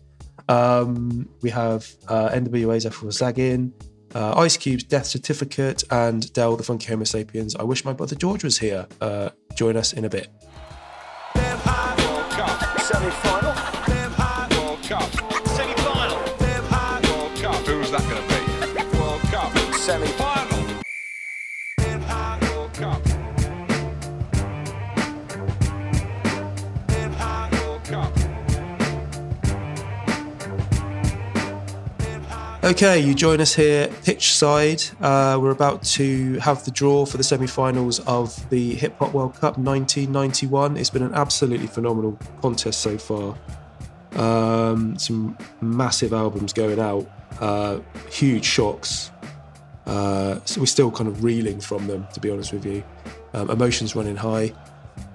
Fellas, what we thinking? So just to be completely clear, we're pitch side, ready for the next match to begin, and yet the draw to decide which teams are playing is yet to take. No. The draw is being made pitch side. Right. So the teams are all in the changing rooms, getting ready to. And then when they know, they right, come out. They'll come out. Yeah. The teams are right. Yeah, and they're all played at the same stadium. Yeah. Yeah. Okay. So, over to you, Steve, and your virtual 2-pack for match 1 in the semi-finals. Well, it's absolute drama over here, Danny. You're not going to believe this, but something incredible has happened. 2-pack has been gunned down. Wow. Hologram of 2-pack has been gunned down. With virtual bullets. With virtual bullets. Virtual Biggie Smalls. I think it may be a kind of West Coast thing because as we know, it's all West Coast albums in the semi-finals. So, well, that's absolutely tragic. Luckily, though, it looks like you've got somebody there with you to replace. Is that Ian Wright? I can see next to you there. Ex-Arsenal striker. Right, but because this is a hologram machine, I can load up other dead rappers. So if I've got a kind of a few different discs here that I can kind of slot in this. I've got Guru, Nate Dogg, Big Pun, Jay Dilla, or Big Bang Hank. Oh, let's go for Big Bang Hank. Big Hank, definitely. Could you just let Ian Wright's just behind you, though? You might just sort of let him know when he's not needed.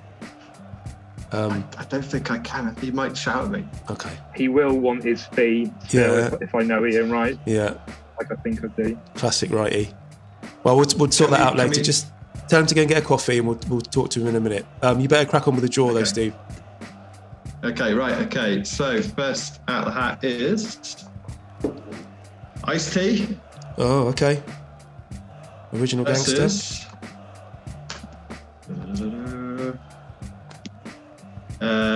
Del the Funky Homo Sapien.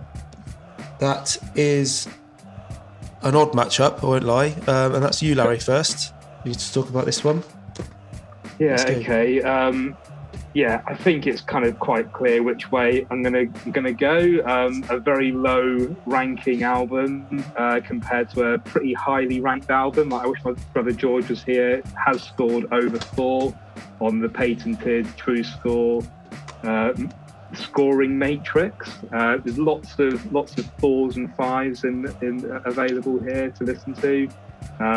Compare that to the other one, which is just full of, chock full of 2s and 3s, unfortunately. So, shall I just, I think I just have to go ahead and say that I wish my brother George was here is my pick this round. I can't really string it out for much longer than that, if I'm being honest. Seems needlessly cruel to do so. Yeah, it's just we're probably putting out of his misery, I guess, isn't it? I won't kick a man while he's down. No, you don't want to do that to Ice-T. He'll shoot you.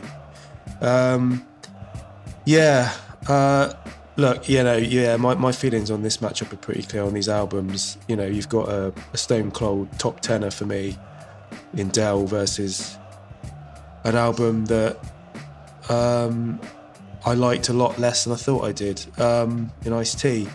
So, Yeah, I think. Look, I'm not going to string it out either because I think it's pretty obvious what I'm going to go for. So yeah, Dell gets my vote in this match. So Steve, it's down to you. Is it going to be a consolation goal for Ice-T? Well, I think we've got the album that you would give to somebody to get them into hip hop, and then you've got the album that somebody might buy if they thought they liked hip hop but didn't have a clue about it. So I do. They might listen to that one and never want to listen to hip hop again, based on that, really. I don't know. I think I probably liked this Ice-T album more than you two did, but maybe because I don't know. I've given him a kind of clean slate or something. He is a complete legend as well, Ice-T. That's I won't kind of begrudge him that. Yeah. He is the original gangster. Yeah. And people use that phrase now to describe basically anything. And he invented it. But it's made its way into sort of the common vernacular, hasn't it, OG? Yeah, one of many achievements in his storied career. I think this is classic Ice-T. I think it's just 1991 production, maybe pre-91 production, but and also it is good rapping, but it isn't a patch on I Wish My Brother George Was Here, which is great rapping and a great funky album. So it's a thrashing, isn't it? It is. It's a 3-0. Guys, just quickly get your thoughts on Pissing on Your Steps, which I meant to talk about earlier, and I don't think I did. Oh, I love it. I love that. He really does not like Vanilla Ice and MC Hammer, does he? Let's. You know what? I have to confess something. I never really realised that it was about the dance steps that he was pissing on. Yeah. I didn't really get that until sort of quite recently. I thought it's a weird thing that's how you would disrespect someone by pissing on their actual steps. Yeah, I thought, but that's a brilliant track. Love it. The beat and the lyrics and the subject matter just all marry into one amazing track. So I just had to mention that because I didn't talk about it earlier. Right, okay, let's move on to semi-final number 2, Steve, and whoever it was you had over there. Oh, Big Bang Hank. Big Bang Hank, yeah. Right, yeah. So it's Ice Cube, Death Certificate. Okay. Against, well, NWA. Oh, it happened. The Zaggin. It happened. The one thing we didn't want to happen, to quote Brass Eye. Yeah. Oh, Hank, how could you do that? Hank doesn't know what he's done. That's why he's virtually skulking out of the studio. Look, he knows what he's done. He's gone. He's gone. You're gonna have to load up. You're gonna have to load up another cartridge because you're gonna have to find somebody else. Is Ian right? Is Ian Wright still there? Danny, I did actually want Eazy-E. Because it would have been really relevant for the shit, but Sepp Blatter wouldn't allow it. Apparently, there's a communist. Oh, okay. Yeah, not enough brown envelopes paid. Okay, so the second semi-final, Ice Cube versus NWA. I'm listening. I'm not going to lie to you. I'm a bit scared about talking about this one, but I'm going to have to. I'm up first. So yeah, the clash of the ex-bandmates. I mean, it's pretty. I know it's a foregone conclusion with me because I've nailed my colours to the mast in NWA. It's my favourite hip hop album of all time, and Death Certificate's probably my third favourite of all time. But I do think there's a kind of an equal amount of vitriol and energy and anger in both of these albums, and I think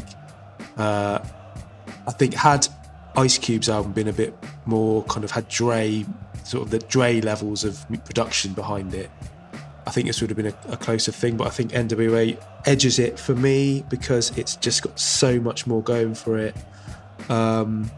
It means so much more to me. It does different things to me when I listen to it. I love Ice Cube, and I do get those kind of chills when I listen to it, and it gets me going. I can, those beats and the rhymes and the anger, I love it, but it just doesn't come close to the feeling of listening to NWA, I'm afraid. NWA is just my album, so I'm just going to have to stay true to that. And NWA gets my vote. Let's go to Steve, you next. What are you going to go for? Is it a bit more difficult for you? No, this couldn't be easier for me, as you know. Oh, yeah. I'm trying to pin down. I'm still trying to pin down. Like I respect what you're both saying about Ice Cube and your love for this kind of album, and there are some great beats on it, but it's just nothing that I can kind of hook onto. And I sometimes think that you two have got this kind of just personal attachment from listening to it at the time that I don't have, that kind of influences you. So I'm trying to be objective as much as I can. But I just think when you put this against the NWA album, it just, Dr. Dre is just on another level, production-wise, on a completely different level. And although Ice Cube is a decent rapper, like we've said already, I'd quite happily hear Eazy-E, MC Ren and Dr. Dre, as much as Ice Cube, but if not more. So without kind of labouring the point anymore, it's E-Phil for Zaggin for me. Okay, that's two for NWA. So this is probably a formality now, Larry, but what are you going for? Yeah, it's a formality, but I think it's still worth... I mean, a couple of things to point out about this is that... I'm absolutely in love with both of these albums, and I think, and they're really different albums as well. Like they're sonically very different. I think Death Certificate is lyrically better. Like just on an objective kind of basis, it like NWA. The NWA album is very one note. Whereas Death Certificate just is not at all. It's actually a more serious kind of album thematically. It covers more ground. And Ice Cube, as much as I love the NWA rappers, I think most people just say that Ice Cube is the better rapper and this is his best album. So it's very difficult. But the NWA album, like you said, Dan, it's the way you feel when you listen to it. Even if you know that maybe even technically Death Certificate is the better album. And here's what's weird for me is that Death Certificate has come out higher on the True Score scale. Let's dig into that. So what's it? What are the figures showing? So Death Certificate, it's quite a close run thing, but Death Certificate has come out as a 4.23 on the scale. E-Phil for Zaggin is a 4.15. Is it an overall reading for the album? Like an overall kind of... This is going through track by track and assigning each one a numerical value and then averaging those scores. Not that that's only what True Score is. Don't think for a second it is just that. It's a lot more complicated and a lot more... Oh, it's linked to the stock markets and stuff, isn't it? It links into the markets. You feed the periodic table into it. It's really complex stuff. But 3D printer as well. Yeah, exactly. So, but yeah, Death Certificate actually comes out higher, but I can't go with that score. Like this has happened before, hasn't it? Like the True Score. Controversial, Larry. It's very controversial. I can't remember what else it came out as, but the thing is, True Score. It's an unfeeling machine. Cold. There was that one time. I mean, I fitted a voice module to it recently. The one word it just said pain.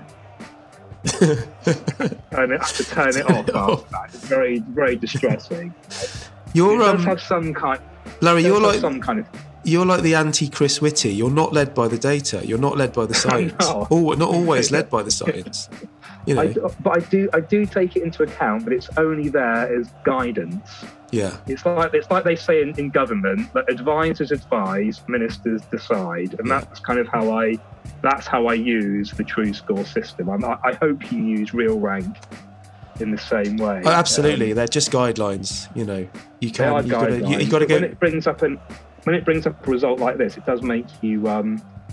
Gives you pause for thought, but yeah, ultimately, although it's a foregone conclusion anyway, I have to go with E-Phil for Zaggin, or what Steve would describe as E-Phil for Zaggin. Yeah, and we can talk about that later.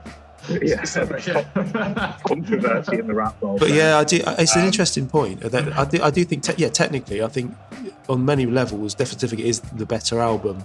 But it's a visceral thing you feel when you listen to NWA. Plus, it's just I couldn't live without having those beats in my life. It's all it's just musically. I love the Ice Cube album. But just musically, it is a source of intrigue for me. It's like the template to learn about how to put intricate hip hop music together in a way that I could never dream of kind of doing. Yeah.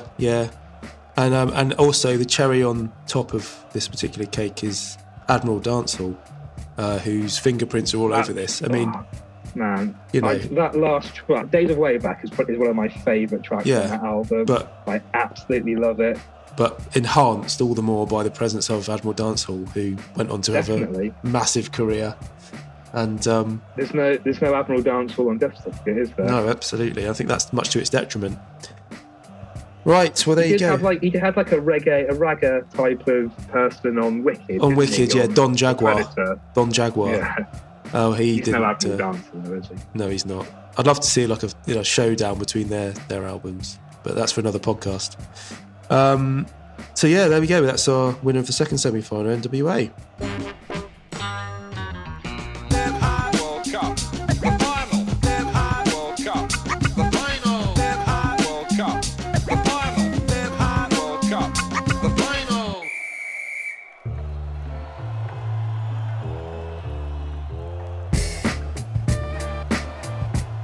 Okay, you join us here pitch side again at Wembley for the final of the Hip Hop World Cup 1991. Don't forget, coming up later, we've got an England legend live on the line to talk about our winning album. So stay tuned for that. It's going to be great. But for now, look, we've got our final, and it is NWA's F4 Zaggin versus Del, the Funky Homo Sapiens. I wish my brother George was here. Gentlemen, I mean, two heavyweight albums, both West Coast. I think West Coast has been the best coast in this case, in this podcast certainly. It's seen off all the East Coast challengers. What are your overall thoughts about what we've seen here? It's been quite extraordinary stuff at times. When I looked at the lineup for this World Cup, I thought there were 3 albums that would probably get to the final. So it's these 2 plus Low End Theory. I think that they were always going to be the strongest ones. So it's great to see we've got a heavyweight final, and it's been a good World Cup. And I think that's the beauty of the World Cup, is you don't know who's going to get drawn in each round. So you lose some of the big guns, and there's been some really good battles. And yeah, looking forward to the final now. Yeah, and just very quickly, Larry, what are your thoughts on the final? Yeah, I think the 4 albums that should have been in the semi-final: Death Certificate, F4 Zaggin, Low End Theory, and I wish my brother George were here. I think just it's worth mentioning they're all brilliant, but they're all really different sounding as well. It's a good year for unique sounding hip hop. There's lots of variety in here. Absolutely, yeah. No, it's been a great tournament, great variety. And actually, at this stage, it's probably worth just talking about some of the albums that didn't get in. That kind of came close, got knocked out in the qualifiers. So yeah, I mean, there's some big albums didn't make the cut, isn't that right, Steve? Have you got a couple there that you sort of would like to have seen in this competition? Yeah, I can't believe Breaking Atoms didn't get in here. The Main Source album, I think that's a really iconic 1991 album, and a bit of a kind of game changer for how hip hop sounded. Gangstar seems to miss out every year, but we're talking about like one of the greatest producers of all time, and we can't seem to get his albums into the kind of hip hop World Cup finals. And I've got to mention it just because it's Tupac, but Tupacalypse Now, even though it's his worst album and it's not even a great album, I'm still going to give it an honorary mention. You will keep banging on that Tupac drum, won't you, until you get one in? What's he got left? He's got 96. All Eyes on Me. All Eyes on Me. It's got a shout. It's in with a shout. I reckon that might get in. It might squeak in. In 96, yeah. If it doesn't get in 96, there's something wrong with the world. But we shall see. Larry, were there any on your sort of didn't make it list? Yeah. I mean, now that we've been through the process, and I mean, it was always a bit of a head scratcher for me how Apocalypse 91 didn't get into this.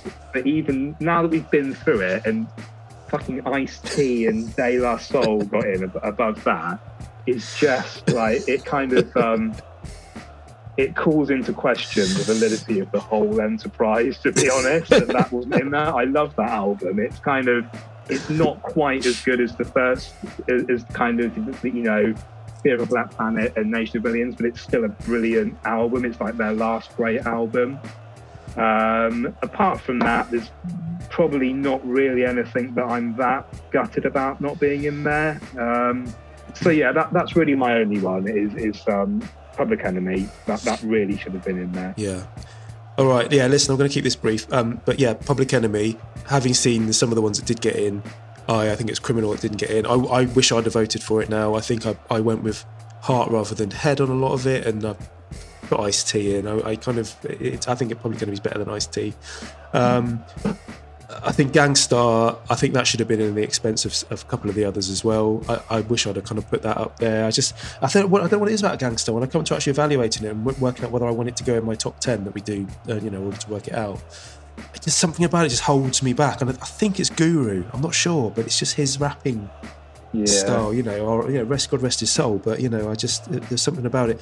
But I have the big one for me from 1991, and I know you two have absolutely no idea why I love this album so much, but I'm going to say it anyway. It's my guilty pleasure, second to none. DJ Quick production. I absolutely adore this album. I was obsessed with it back in the day. I'm still obsessed with it now. It sounds as good now as it did, back in the day. West Coast, funky. I absolutely love Second to None album, but I totally understand. I'm ploughing a lone furrow with that one because it's. I think I would have, if I knew the album, I'm sure I would love it as well. But I've never bothered to kind of get into it. But I can very easily imagine that it's better than Ice-T. Yeah, 100%. Yeah, I think you'd love it if you'd have been into it. And probably Black Sheep as well. Yeah, absolutely. So yeah, Second to None is my big one. Terminator X and the Valley of the Jeep Beats. I also going to give a shout out for that because the first half of that album is absolutely dynamite, but unfortunately it tails off in the second half, which is why I couldn't quite. I'm quite happy for it not to be in here. And also the UMC's Fruits of Nature, and Not Even Nature's first album, Cypress Hill's first album, Third Base, second album. Love all of those, but not quite enough to have considered them for this. Cool. Right, okay, so let's move on to the final, which is NWA versus Del the Funky Homo Sapien, an all West Coast affair. And Steve, you're up first on this one. What are your thoughts on this matchup? This is going to be a bit tougher. Yeah, it's a bit tougher, isn't it? Yeah, you got this wonderful, funky, stylish, long player with. I wish my brother George was here. That just listened so well all the way through. Clever rapping, classic rapper, really great rapper. It's not a faultless album, but it is pretty good. And then the NWA album, I think I'm going to just go out and say it now. It is on a different level because you got Dr. Dre on there who just lifts everybody and anybody that he works with. There are some annoying bits on there, but I still like listening from the beginning to the end. It's not like necessarily like a guilty pleasure where you think, this is an album that's got some dodgy content on there that you shouldn't be listening to. It's NWA at the end of the day. It's got such kind of cultural significance. And, you know what you're going to get, don't you? Yeah, exactly. You know what you're going to get. You shouldn't feel guilty about it. You just enjoy it, and I always enjoy listening to this album. It's brilliant, and yeah, it's going to get my vote. Cool. So that's one for that album. Larry, what are you saying? What are you going for in this? I think just to kind of, I'd like to refer to the true scores here. You've got to. Just because they have come out like very close, and like Ethel for Zaggin is a 4.15, and it's unfortunate for it because it's being dragged down by the two tracks on Effelverzag, like I'd Rather F You and Automobile, which are kind of like 3.5s, 3s. Everything else is a kind of 4 or a 5. And then I Wish Mother George Was Here. That has come out as a, where are we? 4.9 compared to 4.15. So there's not much in it at all. Did you apply any specific modelling to the software before you punched these albums just, in? Economic data. Yeah. Historical kind of stuff. Yeah. It's a plug-in, wasn't it? Fed it, like put some prune juice in it as well, just to kind of get it like to move the parts through, get it nice and lubricated. But so yeah, they're a lot closer than I would have kind of given them credit for. Yeah. And yeah, it really kind of it upsets me to have to. I don't think I Wish Brother George Was Here really should be in the final. I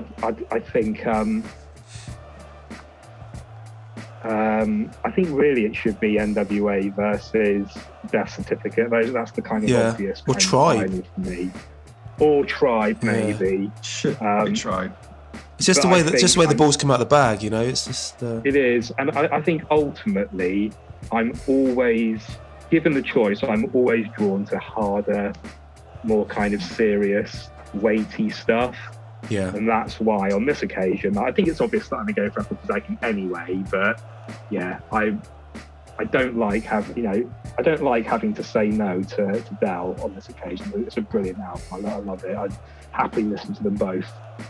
Yeah, but you've got to take a desert island disc kind of approach to this, I think. Yeah, like if you had to only pick one to listen to for the rest of your life, it's got to be NWA. Just it's so musically great. It's a very satisfying album. Yeah, absolutely. Yeah, just more complex, more to it. Yeah.